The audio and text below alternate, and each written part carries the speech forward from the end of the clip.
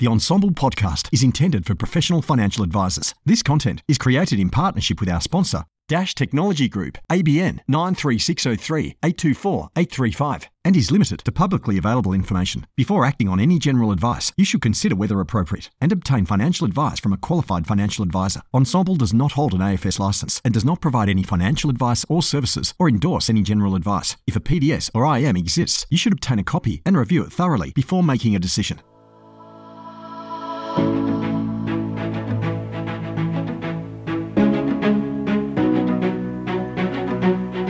Welcome to Your Next Client is You, an ensemble podcast series dedicated to revolutionising financial advice practices with technology. Each episode, we're peeling back the layers of tech implementation, guided by the real-life experiences of a diverse group of advice practitioners. Whether you're tech-savvy or just beginning, they've been where you are, researching, choosing, and triumphing in the tech maze. So, are you ready for insights and inspiration to revamp your practice? Then let's dive in. Are you looking to introduce unprecedented efficiency in your practice? Dash solves the entire spectrum of advice delivery, allowing you to streamline your practice in ways you haven't been able to before. Automate your execution, from customised websites to CRMs, modelling and SOA generation, executed straight into the Dash investment platform. We offer an array of in-house apps and collaborate with third-party vendors to bring you the best solutions. Curious about what your peers have accomplished in their practices with Dash and our integration partners? Have a listen to some practice insights that are sure to get you thinking.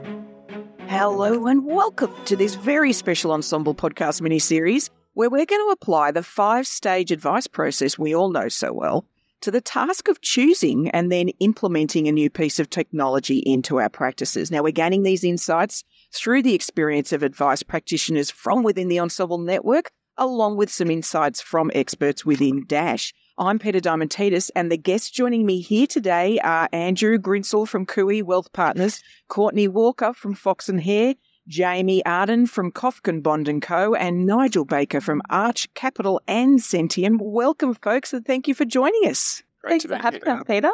Thanks, Peter. It's a big crowd here today, so this is going to be a whole lot of fun. Now, this is episode 1 of this tech series, and we're going to kick things off, like I said, by focusing on the fact-find stage and really the importance of taking the time to consider the specifics of your business before diving into that research phase, looking at all the different technology partners. Now, we've actually intentionally selected guests from quite a wide range of sort of practiced approaches, and the clients they look after, all those sort of things are quite different.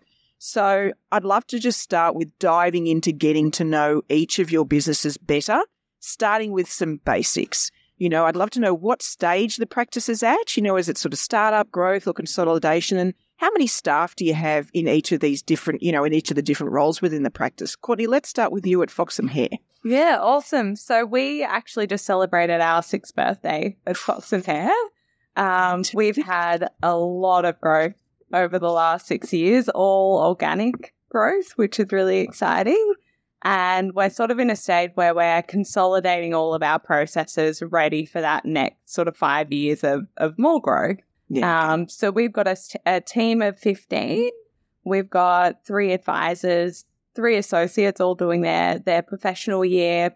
And we've got a team of 6 in Cebu in the Philippines, which is sort of an outsourcing arrangement, but for all intents and purposes, they're sort of part of the team. Fantastic. So you actually have a high proportion of the sort of PY year as a percent of your team. That's probably quite high compared to most practices. Yeah, you either have 0 or quite a low percent. Yeah, and I guess that's representative of our growth. So we sort of feel that over the coming years, we can facilitate their move into that advisor role, given the growth that we're having in the business, which is really exciting. Super exciting. So, Andrew, let's talk about Cooey Wealth Partners. What sort of stage are you guys at and how big is the business at this point? Yeah, so we've been around for since 2017, so about 6 years as well.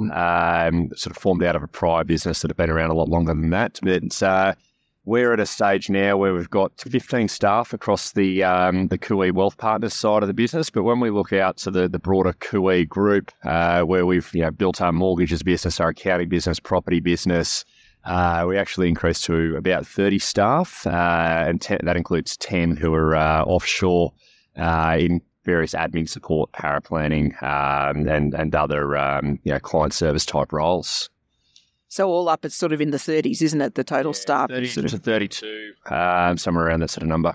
And you guys are, I mean, when I first looked at the profiles of the business, I would have said you're in consolidation, but I get the sense it's sort of more growth for you guys still. You're still sort of on an upward trajectory. Is that fair?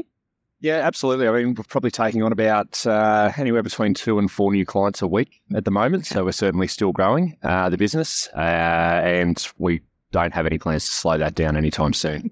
Woohoo! Game on. Fantastic. Jamie, let's talk about you guys. So what sort of stage are you at in the business, and, talk about the team and the size of the business?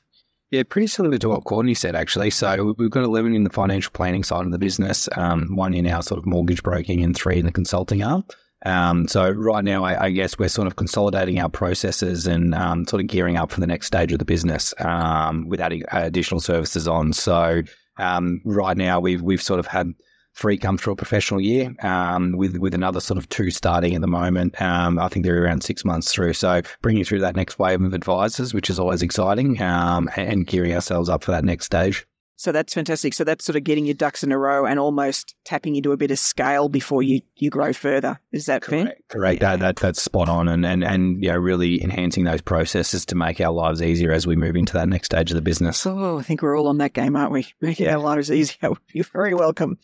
Nigel, how about you? Yours have got a bit of a different story in terms of the business, but I'd love to take a look at the broader sense, broader than Centium, the business, what stage it's at, and the size of the practice generally. Yeah, but look, obviously wearing 2 hats. The Arch private practice has been going since 2012. We've got 3 advisors, 1 starting next week, so that'll be 4, 2 associate advisors, a practice manager, superstar that does everything, and then some outsourced sort of power planning, that sort of stuff. So what does that take us to 10? And then the Centium side is the startup, or the, I don't know how to define startup to next stage, but we're in that phase of been going a few years now, got some business on track, and we've sort of validated that. So that's mainly a contracted business. So it's on and off depending on what we need. So we've got some big tech teams. So there could be 20 people working on it for a week, and then they disappear. So that's really a couple of key people who are employed, and the rest are all contracted as and when we need them. Yeah, okay. And just for the listener, then it's fair to say that you're here on quite an extreme version of the tech journey, because it might have started from the practice and the insights you were getting for that, but you've now gone to the extent of actually a solution that white labels for other advisors. So you've really gone deep. Like the project took you further down the original path perhaps you intended. Yeah, absolutely. We're in a sort of thought, let's build it ourselves. Why would you hopefully go and do that? I don't know. But anyway, we're here, and so we've built it out, and I sort of can talk a bit more about that later. Yeah. Yeah. You're a brave man, Nigel. I've still got hair, only just. We might check in 6 to 12 months. There you go. Because I'm with Courtney there. It's a big task, but exciting, really exciting.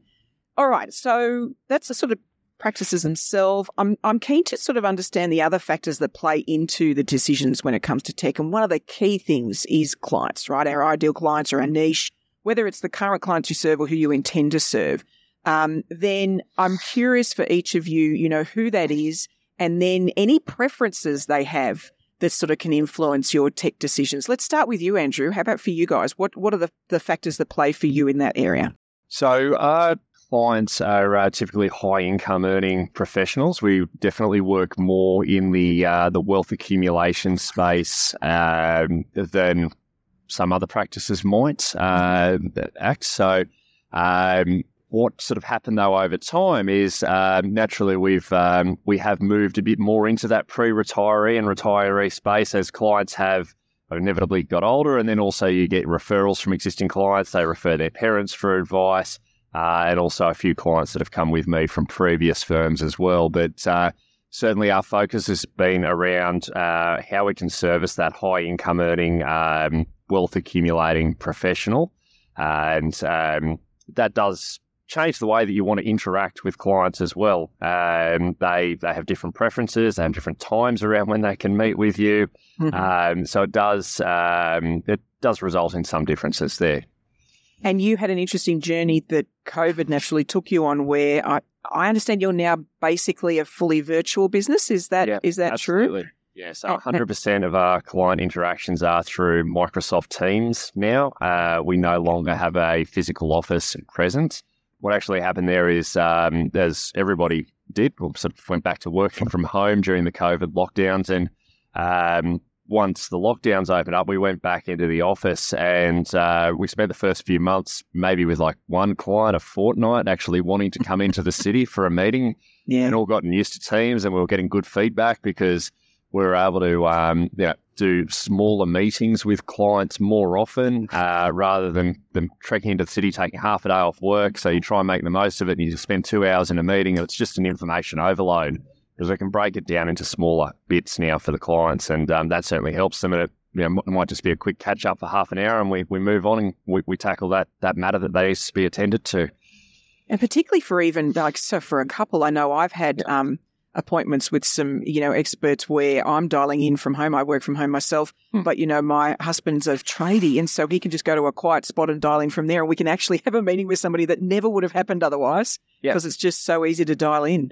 Yeah, absolutely. Lunchtime meetings are always really popular. We find sort of between 12 and 2, and then again between 6 and 8 p.m. are our most preferred times for our clients to interact with us, and that's just something that probably wouldn't happen if we were still in that face-to-face office environment. Interesting. So, Courtney, you've got an interesting demographic for your practice. How is that who are they, and how has that played into what they're looking for in terms of the experience or technology? Yeah, so we only work with members sort of roughly 25 to 45. I think the average age of a Fox and Hare member is about 34.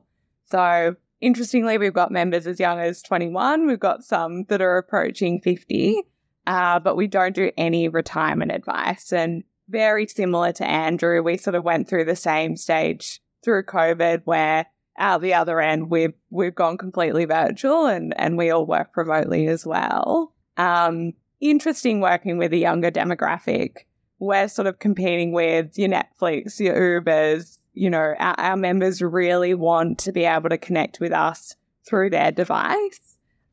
They want a lot of value beyond the face-to-face meeting with their advisor. So they want constant accountability, constantly sort of in touch, convenient, quick, and in their pocket. Yeah. Awesome. So, Nigel, for yourself then, and Centium, your niche or your target now is different because it's not so much the end user as much as the firms, but I guess there is an end user focus. Can you talk us through that and what it's meant in terms of your, what they're looking for and how they want to engage?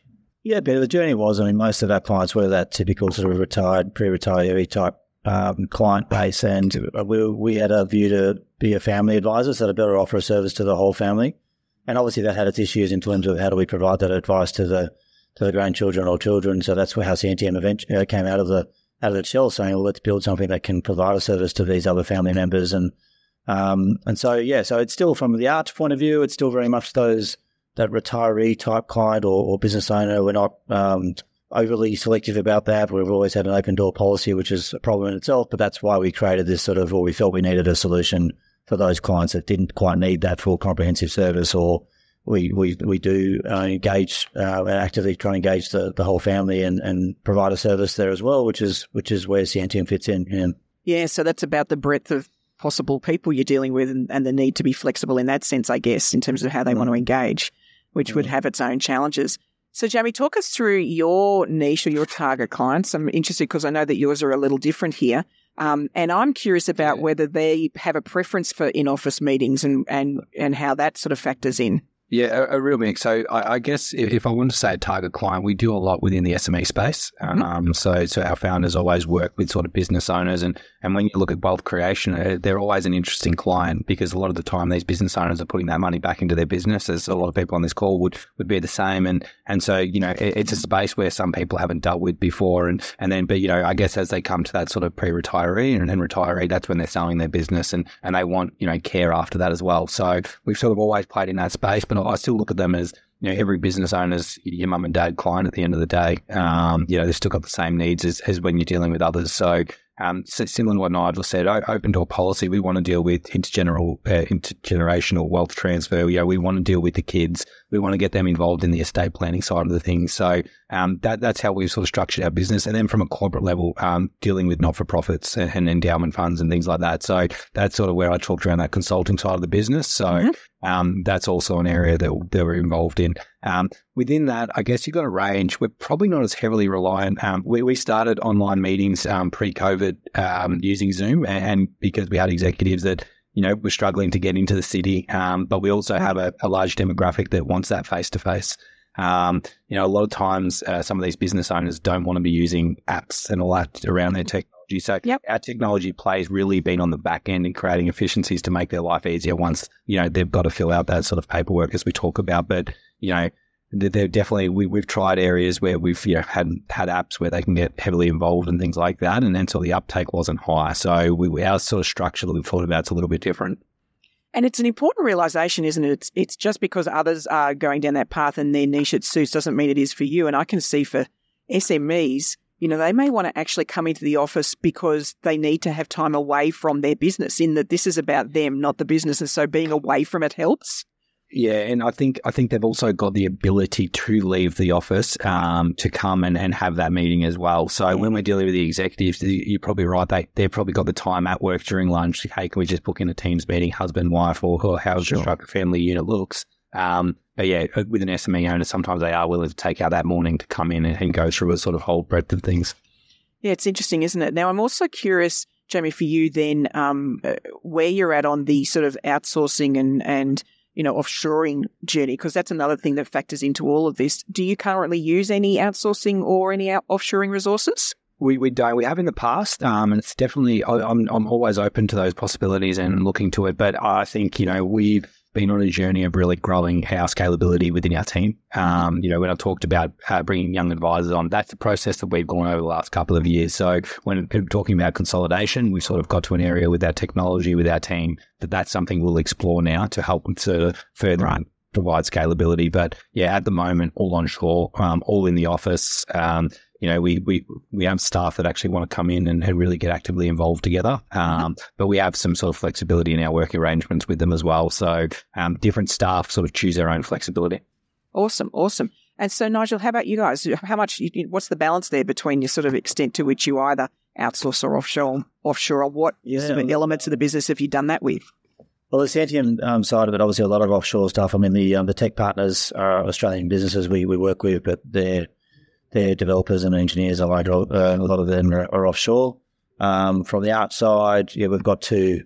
We outsource power planning to a business in Australia, but we've got some support staff that are offshore. So it's been hit and miss over the years. I remember starting out a few years ago, and it was pretty tough, and the quality was, it was just tough. But now I think there's a lot more businesses that help with that engagement, that training. It's got a lot better, and we've learnt along the way that they're really going to be part of the team and really feel like part of the team, and it really works well. So while they're not here in the office, they're in every meeting, in every little team meeting, and every event, and include them in Christmas parties and things, even though they can't be here. Those sorts of things where we feel like they're part of the team. We know who they are and they know who we are. Yeah, fantastic. And Andrew, I'm imagining you guys use a fair few different elements of the roles that are either sort of outsourced or offshore. Yeah, that's right. So we've got 2 offshore paraplanners, 3 offshore financial planning assistants. Then outside of the financial planning business, we've got a property assistant, finance assistant, and 2 accounting assistants in our accounting business. So yeah, we do have a few, and a marketing assistant as well. Can't forget that one.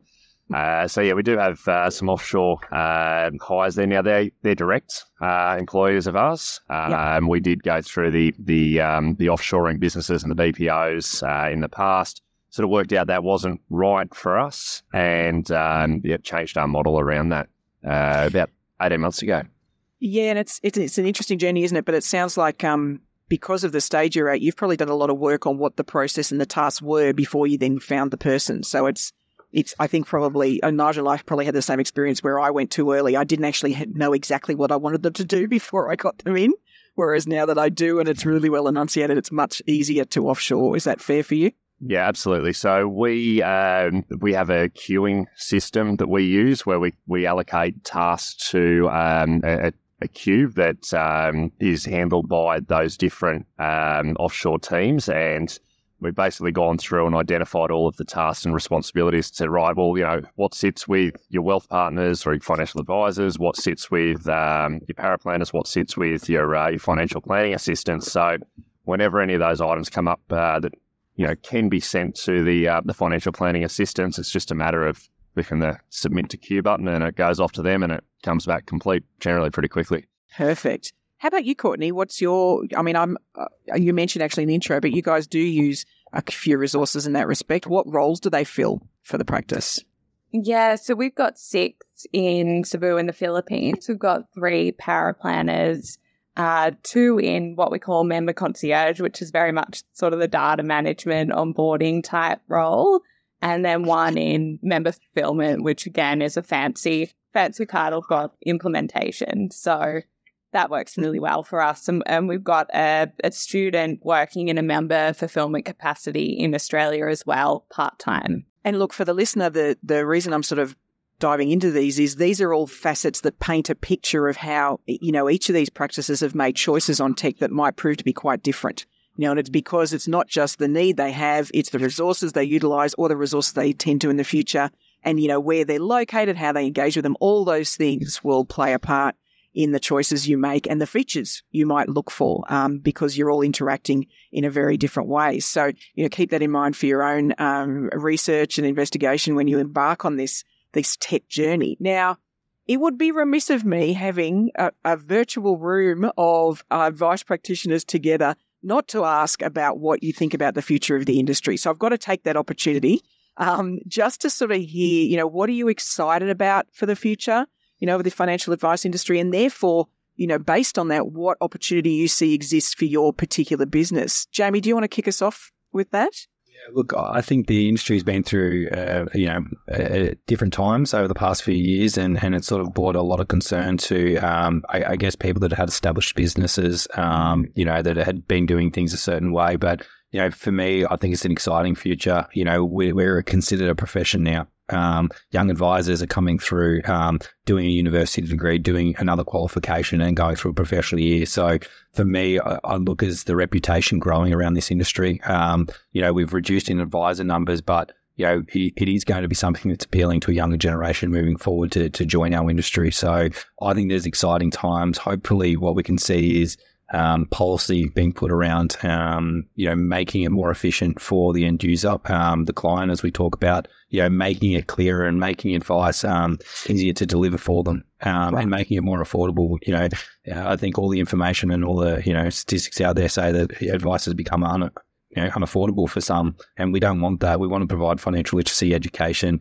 We want to be able to do more than just be an advisor. So we're looking at multiple things about how we can sort of service not just only our clients, but the broader community. So, I think the industry is going through a much needed change. I haven't been in it as long as others, but, I'm excited to see what sort of a younger generation of advisors can bring to the industry.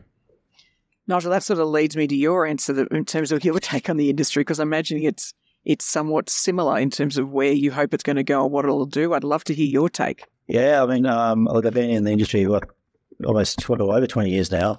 But there's a really bright future. If you're joining the industry today, it's a huge future. I think there's a long way to go still, though. I think that we're becoming an advice industry and not a product industry.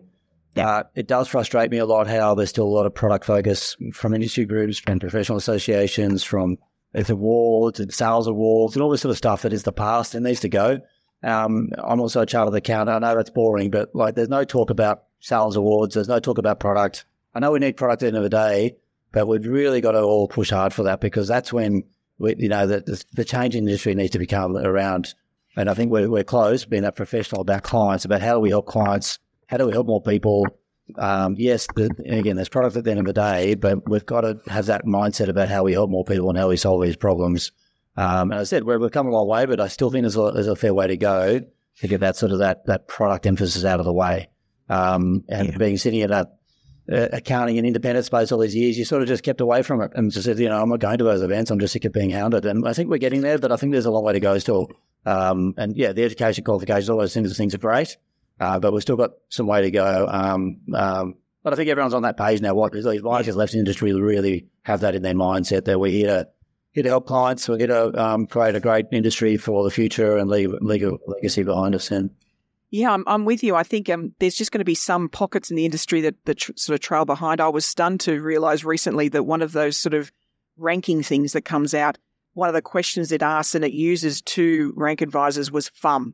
No. They were still asking for FUM, and I was stunned. I mean, God, it was my reaction. You can't be serious. That's something you're measuring people on, but it truly was. And to go in my that stuff. Right. And I mean, you and I both, I've got a similar, 20 plus years in the game, and we remember the old days, but it's just not that anymore. So we've just got to get rid of that stuff. It's not relevant. Andrew, I'm curious about your take on the sort of future of the industry and what that means you're excited about for the practice. Yeah, so when we set up Kui Wealth Partners back in 2017, we were very much of the view that we wanted it to be very much strategy focused. We're totally fee for service, even into the insurance side of the business, where we do insurance without commissions, fully rebated to clients. And so we set out with that strategy mindset, getting away from the product focus. And what we've seen over time is, as the banks have mostly exited the advice space and advisors are now away from that, we're seeing more advisors focused in this strategy space. Now, we don't see that as any sort of threat to us. I actually think it's a great thing because it increases the reputation of the industry.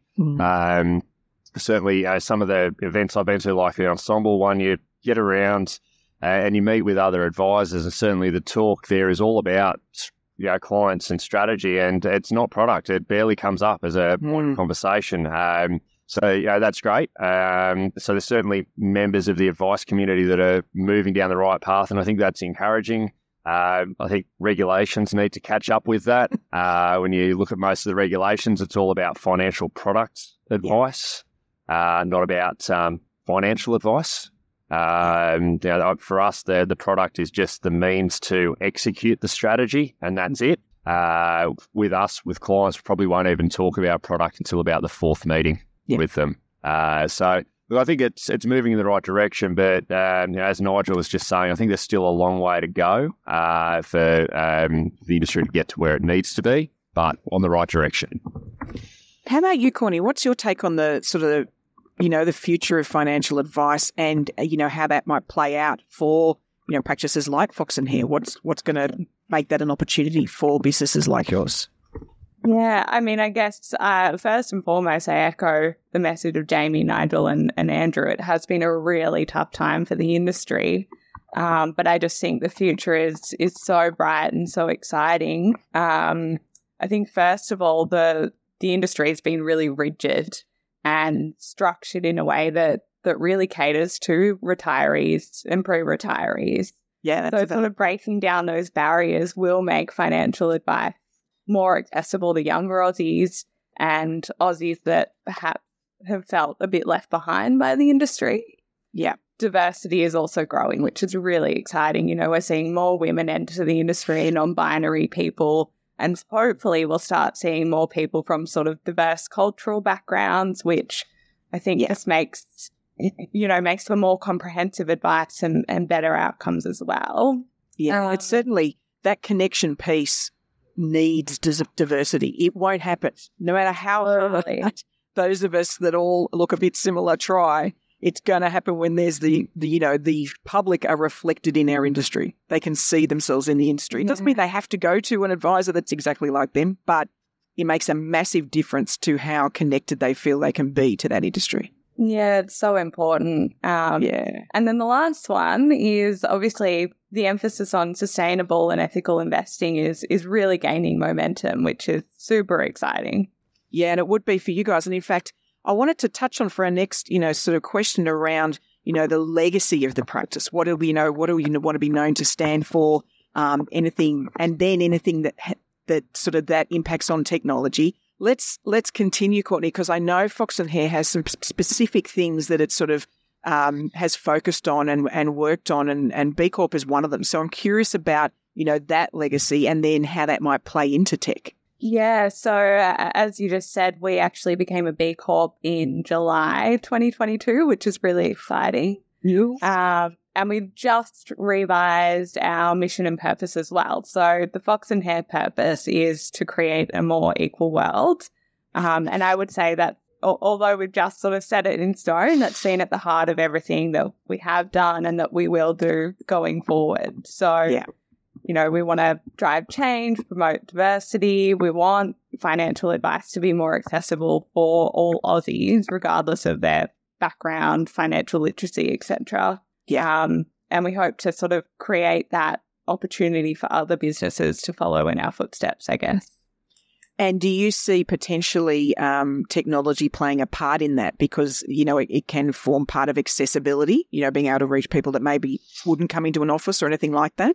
Yeah, definitely. I mean, most of our members, as I said earlier, are used to dealing with Netflix and Uber and having everything at the click of a button. So when they then deal with us, they don't understand what's this 100-page statement of advice. Why does it take so long? What, you know, what's the difficulty that we're facing here? So I think if we can make it more accessible and use technology to do so, it will just create much better outcomes. Jamie, so I'm curious on this for you too. So in terms of what you'd love the practice to be known for or the legacy and, you know, how that may have impacted either the project that you work on for technology or technology choices generally, I'm imagining that, you know, streamlining things for your clients would be a big focus as well for the practice. Yeah, I think as I sort of stated at the start, streamlining the back end is a big part for us. And it's not just, it was what Courtney just said, like a client, you know, we can almost deliver the advice in the meeting. And it's one of those things where you can show them different examples of different strategies that we can take. You know, there's so many great tools out there that show different projections in regards to if we change certain strategies, what would that look like in the future for you? And having that conversation with clients. And it's almost like they see the advice, they see the strategy there live, and then you say, well, look, we can't be executed until we deliver all these things afterwards. So, you know, that's where I really want to enhance that experience for the client. And that's not something that they're seeing. So that when I talk about back-end efficiencies, it's so that they feel like they've left that meeting, they feel engaged, and then it's executed in a timely manner. So what I want the firm to be known for is developing every day. I think, you know, we're always looking for exciting new things to get involved in, and we're continuously enhancing different sort of, you know, services that we're providing our clients. So, you know, our vision's changing over time, but as I sort of talked about earlier around that financial education within communities, we want to enhance community. We want to enhance the work that we're doing, and that's why we sort of add the consulting side of our business that's got nothing to do with financial advice, and so it lends its hand with, you know, helping around that education. Yeah, it really does. So Nigel, I'm betting that this sort of legacy piece is part of what led you into Scienty. I mean, that you wanted to make a difference in a different way. You know, how did that play out? And what do you want the, you know, Scienty legacy to be for the industry or the public? Yeah, Pete, I think with our legacy for the arch business was just how many people can we help realistically, and we had a goal of wanting to help 1,000 family groups. And with that, what technology would we need to help those other people? But when you think about it, I was thinking, well, that's great. That could make an impact on maybe a couple of hundred people or 1,000 people. But wouldn't it be great to solve this bigger problem and have to leave a legacy that we're able to crack this code that we could help thousands of people? So, you know, excitingly, we're working with a group now that's got over 20,000 clients, and we're creating that platform to those 20,000 people get access to advice that they otherwise wouldn't be able to, through a technology platform that leads them to advice but keeps them in a education, that sort of pre-advice format.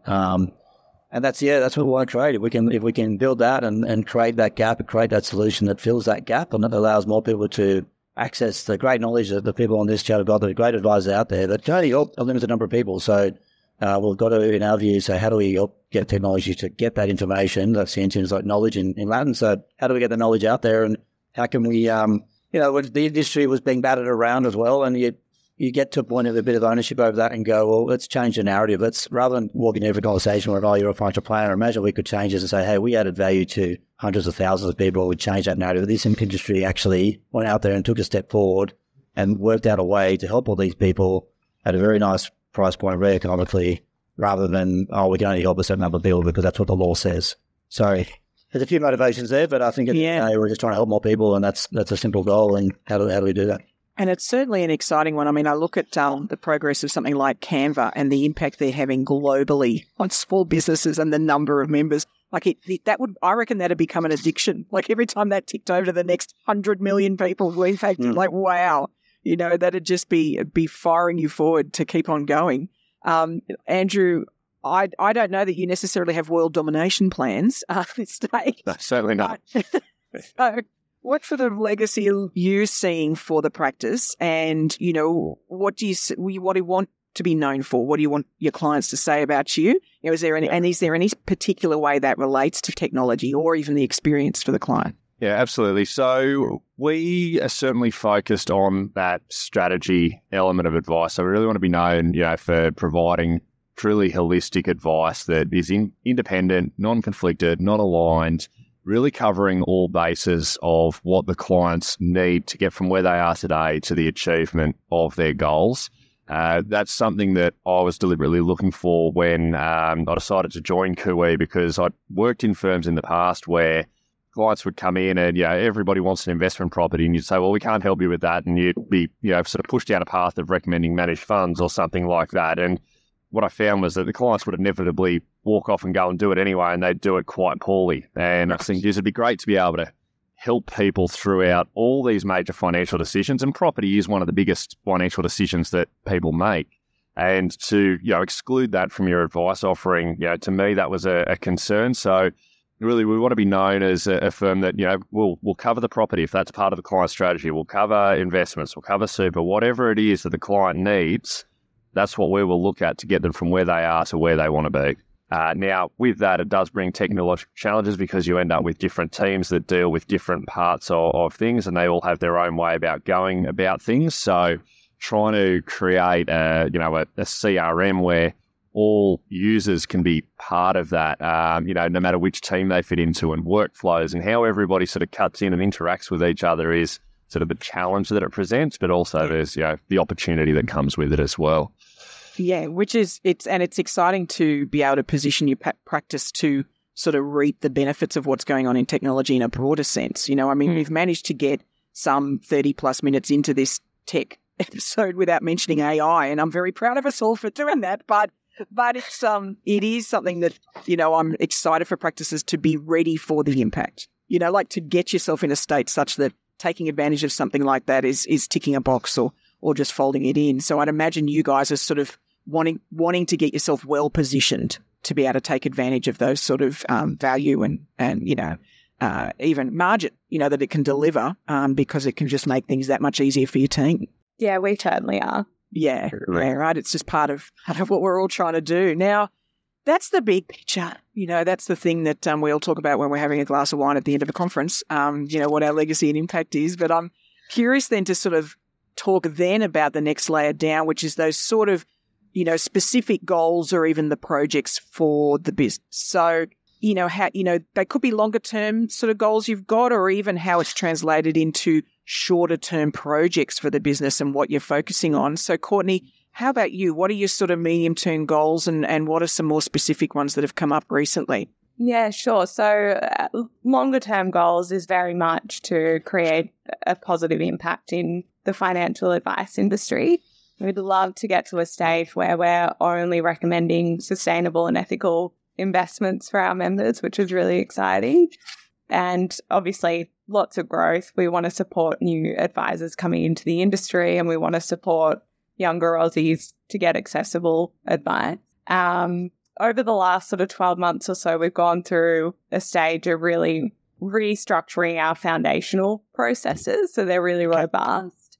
And at the moment, we're working on sort of implementing this technology that we're going to be talking through over the next few episodes to, I guess, level up the foundations, take the focus away from the face-to-face time with the advisor and figure out how else we can interact with our members on an ongoing basis and help them achieve their goals.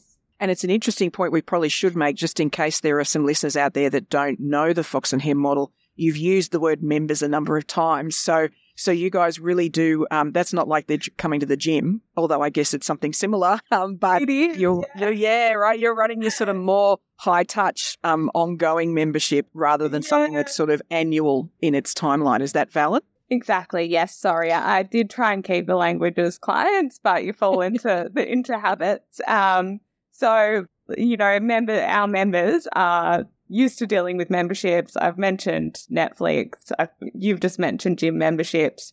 So we sort of market our Fox and Hair service offering as a membership package. So we just charge a flat fee every month. They can turn it off whenever they like. Very similar to your Netflix and your gym. Yeah, which is an important consideration because that would also change some of your tech decisions because there is a more constant communication potentially for your service. Some of us have more of a sort of annually and 6 monthly cycle, so that factors in. Whereas for you guys, it sounds like it is far more sort of constant, the communication's going on. And so you need to sort of factor that in to your tech choices. Exactly right. Jamie, how about you? What are some of the goals going forward for your business? What are you looking to knock off and achieve? What are some key projects you're focused on? Yeah, so key projects are adding some service lines to our business. So at the moment, we've sort of got the consulting, wealth management and finance side of things and looking to expand out into accounting and other areas, as Andrew sort of even touched on. So we want to sort of become that place where our SME clients can come in and be full serviced to help them both in their business life and their personal life. And I'm only guessing here, so I don't want to put words in your mouth, but you sort of on this growth phase and you, like you say, you're looking at new streams. Does it get tough though to focus on one or the other, even from a technology perspective, because there's so many options coming up? Is it hard to know, we should implement that next or we should focus on this next thing? How do you prioritize that? Really hard. So I think the biggest thing for us was finding a solution with our technology that was, an open architect. So we can sort of push and pull data. Yeah, we need to form that base early in preparation for this, because if we're adding sort of new service streams and lines on, we need to actually be able to use the data that we're already collecting to efficiently sort of service them in other areas. So that was a goal of ours that we've done. And then as moving forward, we need to make sure when we're looking at bits of technology that they work within that environment. Yeah, for sure. Andrew, talk to me about Kui and your goals for the business and how that's related into some specific projects you've worked on. Yeah, so we've got the team and the infrastructure in place now to be able to handle some quite significant growth in terms of the client numbers. So basically between now and the end of next year, we're aiming to double the number of clients that we service. That's going to come through efficiencies there, but obviously we had a lot of resources dedicated to going through this technology change that we've had in the business, because it ended up being quite a substantial project that we did end up taking on. And we're now able to move them back into more of the business as usual side of things, which certainly frees up a lot of capacity and sets us up well for that next stage. Yeah, that's where our focus on is certainly looking after more clients and also just improving the communication and the touch points that we have with our clients. Yeah, making them, more impactful and probably less effort for you and the clients, right? It needs to feel more sort of smooth and easy. Yeah, absolutely. For all concerned. Yeah, for sure. Nigel, how about you guys? So for Scientium, what are the sort of goals you've put in place and has that played out to some immediate projects you've worked on or will be working on? Yeah, well, Scientium is really exciting. Obviously, when you get a startup going, you're just trying to survive and work out if you've ever got something that works and you want to use. And so it's pretty frightening for a while, very frightening. But then we've just jagged this, our first anchor client, which is super exciting. So, they've got a huge client base. Our focus is just to focus hard on that and get this to work and get on board, which, it's a real year program. They've got over 20,000 customers to bring onto the system and really work that through. So that's massive for us, and that'll keep us pretty focused, which is really exciting. The art side. Look, it's all really been about people and processes and trying to hire some right people the last couple of months and get a few more people on board. We've been working through this system called EOS, which is an entrepreneurial operating system. It's a book. It's a system that's pretty big in the US. If you ever come across it, it's been fantastic for us. So implementing those sort of the staff, the culture, the systems and processes. It's sort of like the Jim Collins stuff brought down into a bit of a shorter focus system. So So that's been really, really great for both sides of the business. But obviously with two hats on, just juggling the two can be challenging. But getting an anchor client for Centium is our big focus right now. And then the Arch business, getting the rest of the team to really take on a lot more responsibility and bring those advisors through, man. Yeah, exciting. So we've sort of taken the time to sort of paint the picture of each of you and the practices, who you're serving, how you go about it, and sort of the vision you have and the things you're working on. I now want to get to sort of the specific project that, we'll be talking about for the rest of the episodes. And let's start with, what was the trigger? So, sometimes the need to investigate new technology is due to a specific teeth-grinding challenge, right? It's like, we can't put up with this any longer.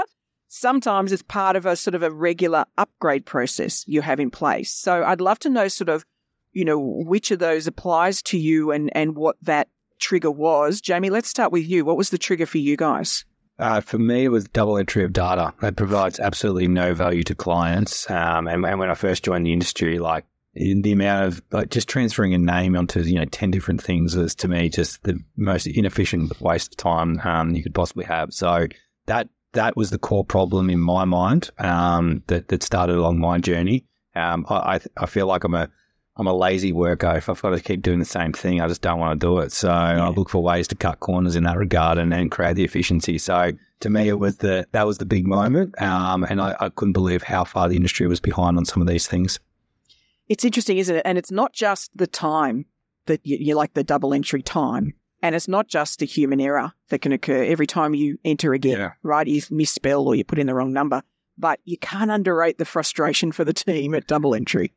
And I started off in that sort of admin role myself. So, I've been through those frustrations and that brings absolutely zero value to the client, but it brings cost to the business to deliver advice. And so, when we looked at those things, that's not what we want to be spending our time doing. We want to be with our clients. So that was a big moment for me and the first time I joined the industry, and it's been a journey ever since. Awesome. So, Andrew, what about you guys? You mentioned the sort of different silos you had. What was the trigger for you guys that caused you to go, right, we've got a project on our hands here, let's start working? Yeah, absolutely. So similar to Jamie in some respects, where we had a lot of double entry of data, and where that originated from was having the different business lines, and the financial planning CRM that we were using certainly wasn't suitable for non-financial planning parts of the business. Some areas tried to make it work and use it like accounting and finance, but for the property side of the business, it was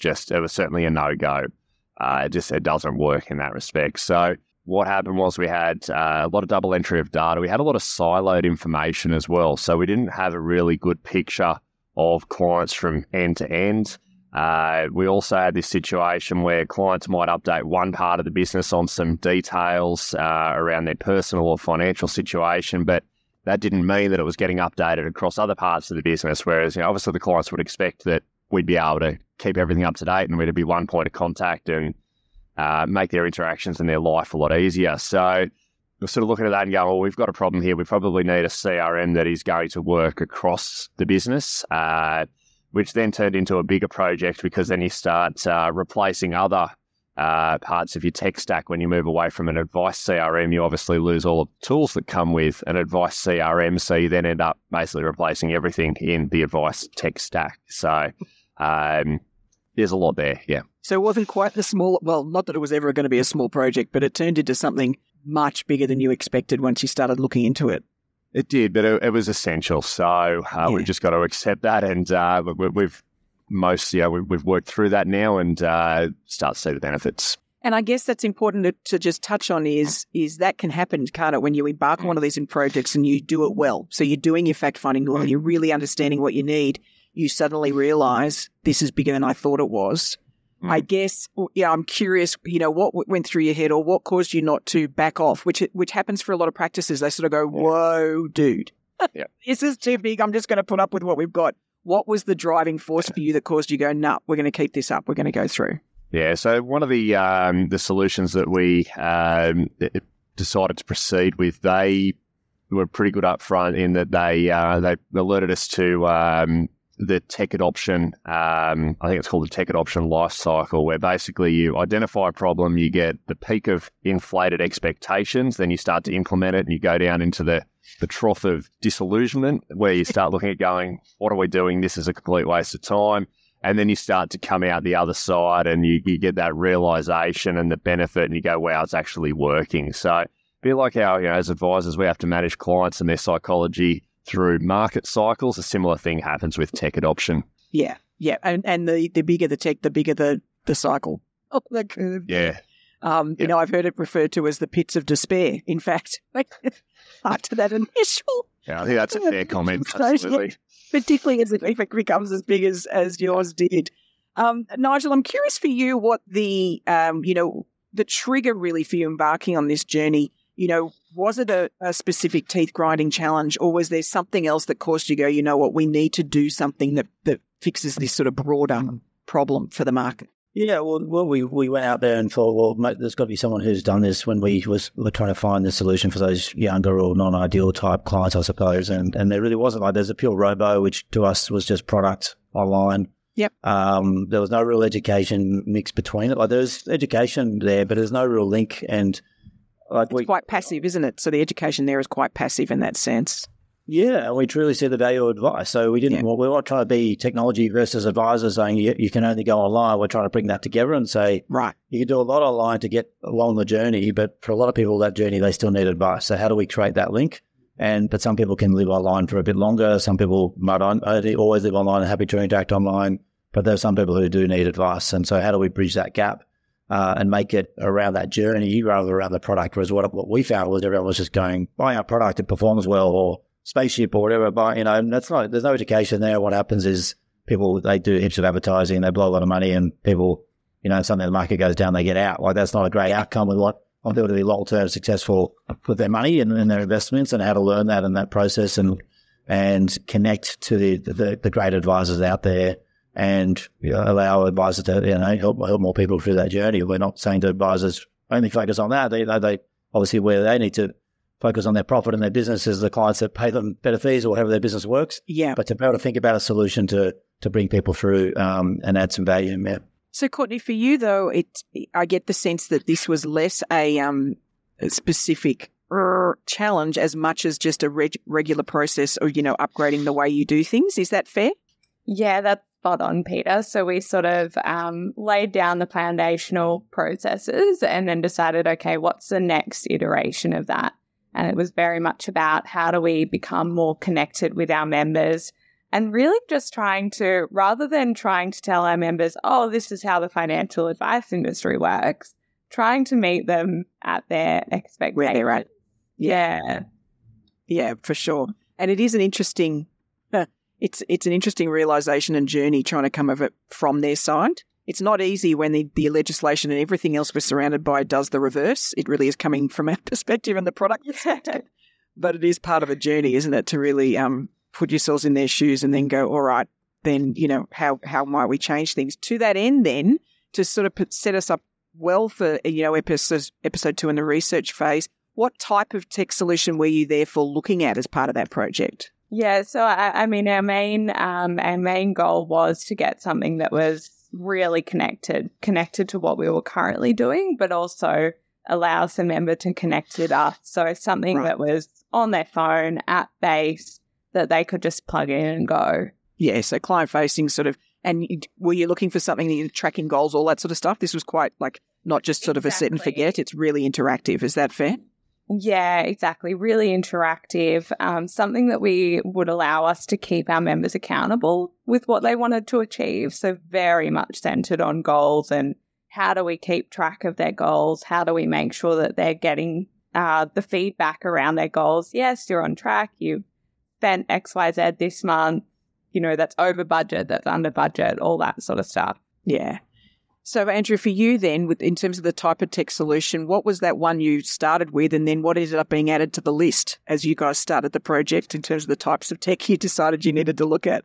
Yeah, it started with the CRM, which then meant that we then had to go and work out, well, how are we going to write statements of advice? How are we going to do the modelling? How are we going to research risk products? How are we going to research super products? Right. How are we going to make it all talk to each other? So we ended up with needing to sort of cover all those areas. So pretty well a complete replacement of the advice delivery tech stack. So blank whiteboard, start again almost. We're starting from scratch. What would we do? Yeah, okay. Type approach, yeah. Exciting and terrifying, all at the same time. Yeah, end. Absolutely. How about you, Jamie? So in terms of the, the system then, you were similar, right? You were looking for sort of CRM, something that sort of could be the centre of your tech stack. Is that fair? Yeah, the integration piece we actually looked at. So what if we were to use different bits of technology, what could help them talk? What could be the glue? What would be the glue? So that's actually where we started, and it evolved from there into the sort of CRM and data hub piece and sort of, the add-ons from there. But we actually look for that integration piece first. Which is interesting. So the glue, and I guess that's part of you, in terms of your goals and where you were going, was you knew there was going to be more things you were going to want in the future. So making sure you had something that could connect to a whole lot of that was clearly important. And making sure I had that statement before, if we got down a journey with integrating with something and then we didn't want to use it anymore and found something else, I didn't want the process of blowing it up and starting again. I wanted to be able to sort of move that data as efficiently as possible and start using that new bits of technology. Yeah, perfect. So Nigel, for you guys then, behind or underneath Scientium is some tech. So what was the particular tech solution you went out to hunt for that you ended up having to go to market and then do that research on? Yeah, I mean, the education piece was a big part of it, and how we make that really engaging and something that people want to come back to, that sort of connecting that onboarding piece and to if they do want to invest direct. So we have got the functionality to invest direct as well for those who do want to be do it yourself. Yeah. So trying to bring all that together has obviously been pretty complicated from, you're the pain of the others in the full advice practice. I mean, I'm yet to find that nirvana of all that data coming together. I mean, like having CRMs and different systems, I still haven't seen how someone who could do that all in one piece. But, I think it's moved a long way forward in the last couple of years. There's still some gaps. So, yeah, there's not, I'm not saying we've solved it all, but I think everyone's seeing that this technology is making it better, and there's some stuff out there we don't know about. And the more you sort of scratch the surface, there's all sorts of things going on that hopefully end up in better solutions for our clients.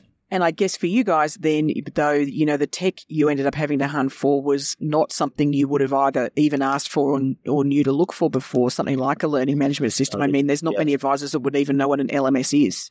Yeah, well, that's why we didn't know what we didn't know, and we went there and found some stuff that I'd never heard of and all sorts of things, and that can be challenging in itself. But bringing in basically the technology reporting had nothing to do with financial services. We started in financial services, but what we actually used is stuff that was in a totally different industries that were reporting. Go, actually, that's what we're looking for, and that's been a really interesting journey. Yeah. Yeah, it is, and I'm with you there. I love the opportunity to go outside the industry, but it has its own challenges because there's more on the list then. So the research is much broader and harder. So as we sort of, wrap up this phase, the fact find phase, I am really keen to get from each of you, when you're sort of looking back on the specific project we're going to be talking about, and the fact find process particular. So thinking through the facets of your business, is there anything you felt you may not have considered well enough? Now that you look back, that maybe, if you were, any of the goals or drivers or characteristics that now you go, oh, wow, if we'd thought of that earlier, it might have made things easier or changed the path you went on. Courtney, is there anything there that you think would have changed your answer, or do you think you guys sort of as part of this structured cycle, you really knew what you needed and what the next step was? Yeah, I don't think there's anything for us. Other than sort of noting that I don't think the industry has found a really robust solution yet. I think we're still sort of developing different technologies that can help advice businesses deliver what they want to deliver. Yeah, particularly from that client-facing perspective. It's something that's probably younger in terms of tech, meaning it's not as well developed. There's not as much of it. There hasn't been as much time spent. So, yeah, that's fair. To that end, then, would there be any tips you'd give practices that are sort of, embarking on that first fact-finding phase to really understand, I mean, even, the client's perspective? Is there anything, from that fact-finding phase you guys would recommend as they're embarking on a new tech project? Yeah, definitely. I think the best thing that we did was hold a focus group with our members.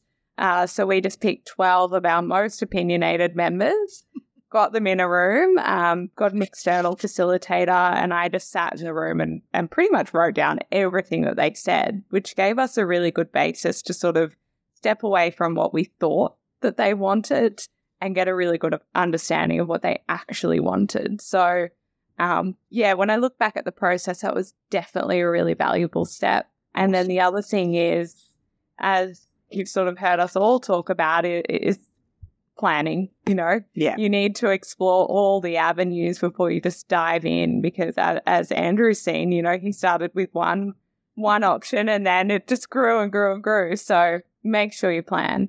Yeah, for sure. Well, it feels like you're next, Andrew. So is there, any elements of, characteristics of the business that maybe you would have looked at more deeply originally? Do you know what I mean? So if you could do the fact-finding process again, or you could do the scoping process again, is there anything you'd do differently before embarking on the next big project? Look, there certainly is, but I mean, everybody has 20/20 vision in hindsight. I think the most important thing for us is we knew we had to make a change, so we got in and did it. And certainly there were ways that we could have done things better and approached it in a better way. And they're just lessons, and we'll apply that to next time.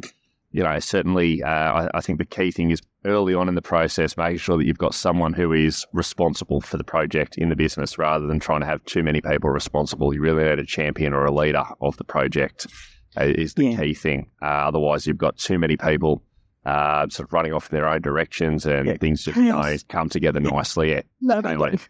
It really Absolutely. is. Yeah, are there any tips you'd give? There will be a lot of practitioners listening who have done what you started, or started what you've done, and then hit that wall and gone, this is bigger than I thought. Is there any tips you would give them of how you push through? Like, how do you just move forward such that you can get it done? Because you all know, we all know deep down sometimes these things just need to be done. It's going to be hard and horrible and even maybe slow us down for months, but it's necessary. Any tips you'd give them? I think you've just got to constantly look and remind yourself of what your goals are and why you're on this journey and why you're making these changes. That's the thing. I mean, if you lose sight of why you're doing it, then why would you persist? Yeah. Certainly. No different to clients, right? Yeah, that's it. It's not Absolutely different. Very It really is. And it's why the goals, all that discussion we just had about your goals and where you guys want the legacy, all of that's really important to remind ourselves of, because that's what causes, then you suffer. You're willing to suffer through the pain knowing that's where you're heading. Yep. Whereas the pain's not worth it if you're not sort of heading anywhere. I'm right there with you. Nigel, is there anything you'd say? You've gone through quite an interesting journey. We're going to sort of, really dig into that in the next few episodes. But from that fact-finding perspective of understanding what you need and want and where you guys were at, is there anything that you would do differently, or that you look back and think, we could have saved ourselves some time or effort if we just dug a bit deeper into that key element? Oh, every part of it, Peter. I think Andrew said it. You can look back in time, and Courtney was spot on. Like it's you just got to keep focusing on what the clients want out of this, because there's a lot of shiny bells out there and a lot of ideas, a lot of systems and things. But if you keep coming back to, does this help a client? Does this make it simpler?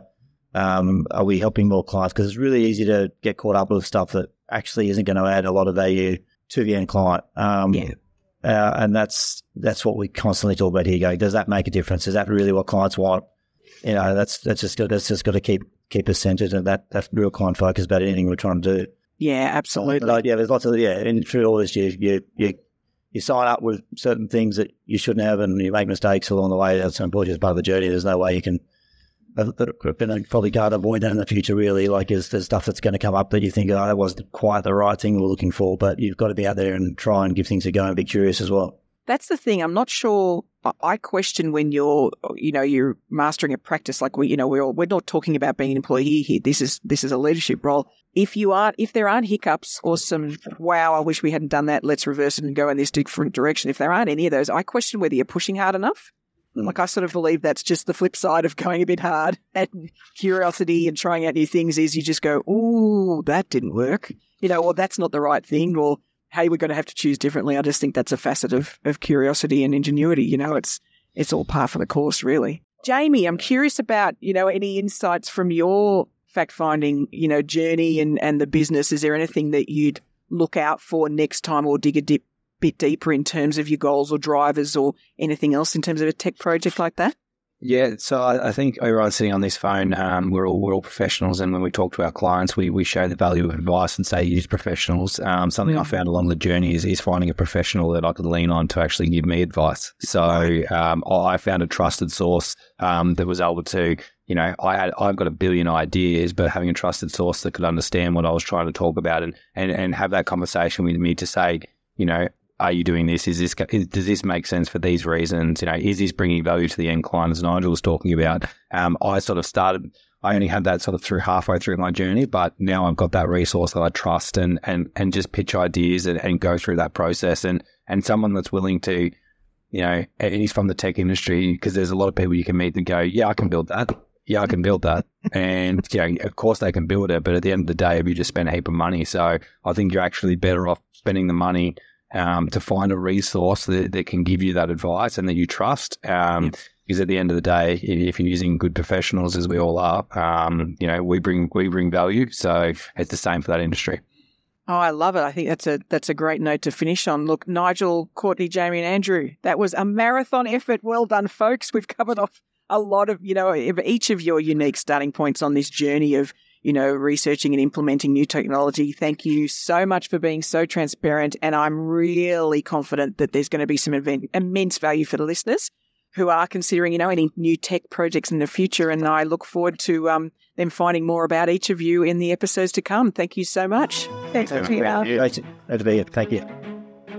After such great insights from our guests, that we were keen to get you even more from the broader advice market. So here with me right now is the CEO of Dash, Andrew Whelan, and we're going to see what we can get in terms of what you see, Andrew, from the marketplace and some of the things that the guests covered, because I think there was some really interesting insights that surprised me a little. Yeah, really good. When we laid this out and we were going to divide it up into the different sections of the advice process, I thought, oh, how naff, which I love, right? So this is great. But I honestly wasn't sure what we'd get out of the fact find discussion. I thought, oh yeah, well, it's speccing, isn't it? It's creating a specification for what you need. But there was some really interesting insights. One of them that I wanted to dive into was a number of the practices needed to use or wanted to use virtual resources. Now that might be overseas, it might be local outsourcing to paraplanners, and that they sort of did factor that into their tech consideration. Is that something you see and you think is important when people are really building out that specification? Yeah, it's an important consideration, because what it can be is a lagging indicator in a lot of ways, because they're a workforce. And I know this, speaking from an ex-paraplanning shop, paraplanning shops want to be efficient. They want to use the most common tech, right? So incumbency rules in paraplanning typically outsource paraplanning because they want to use the tools that most people use and then be the most efficient. And if you're running a paraplanning business, having 4 or 5 different tech implementations is tricky from a training and upkeep perspective, right? Imagine it in your business be a nightmare. Yeah. So one thing that you have to be really clear on if you want to make a shift is how flexible your outsourced providers are. Yeah. And some have owned their own, which makes things easier, but others are genuinely outsourced to other businesses offshore. Okay. And then you've got to have it not only do you have to consider that from a workflow and a quality perspective, you've also got to consider that from a tech stack perspective. So do you then own the models afterwards? Are you getting Word documents back? Is that how you want to present SOAs? How does that work with the SOA presentation layer as well as the generation layer? That's a really interesting point, isn't it? Because there's 2 things here. One, hey, make sure you ask the questions of whoever you currently use or are going to be using, so that you can factor that into, who your research into tech. But also, don't do it after the fact. This is clearly once you've made the decision, you've implemented, it could mean you hit a wall that means you don't get the efficiencies you're otherwise hoping to get. Yeah, or you don't get you have a compliance problem because you don't own the files or you've got them. So it's a really shifting this stuff around is a really consultative, collaborative thing. And I think the guys have been clear later on that mapping out the processes ahead of time is critical, being very clear on the problem. Yeah. There's no There's no substitute for that. No. And look, that brings me to sort of my next one, which I thought was interesting. So Fox and Hare are relatively young financial advice practice. And yet, Courtney's undergone a complete review and almost restructure of their processes recently, which, fantastic. I'm cheering quietly as we're having that discussion. But I was curious, is that something you see most practices doing, like a really proactive on a cycle review of their processes? Or do you find it almost as triggered by a tech, like what's the thing, what's the chicken or the egg here in that sort of What I see situation? in big businesses is they have routine. Right. They have routine where they go out and scan the market. Which can be frustrating for us because it's part of the, there's not necessarily a deal on the table that they're scanning. But typically in finance, the most typical is, and I think what we saw in Fox and Hare's case is they've grown really quickly. This is a successful business. Yeah. And then they're getting more clear on who their demo is and what their needs are. Yeah. So I think after 6 years, my impression from what I've heard is, we're quite a big business now, and now we're clear. So how are we going to kick on from here? So you do see that regularly in a cycle. And I think similarly for Andrew and Jamie's business as well, is that they sort of hit a point where, their needs are no longer met because of size and scale and clarity of purpose reasons. Yeah. Taking that further though, do you think, so when your team go in, and we're diving ahead here, some of the stages, but when your team go in, is one of the biggest walls they'll hit is when somebody isn't clear on their processes?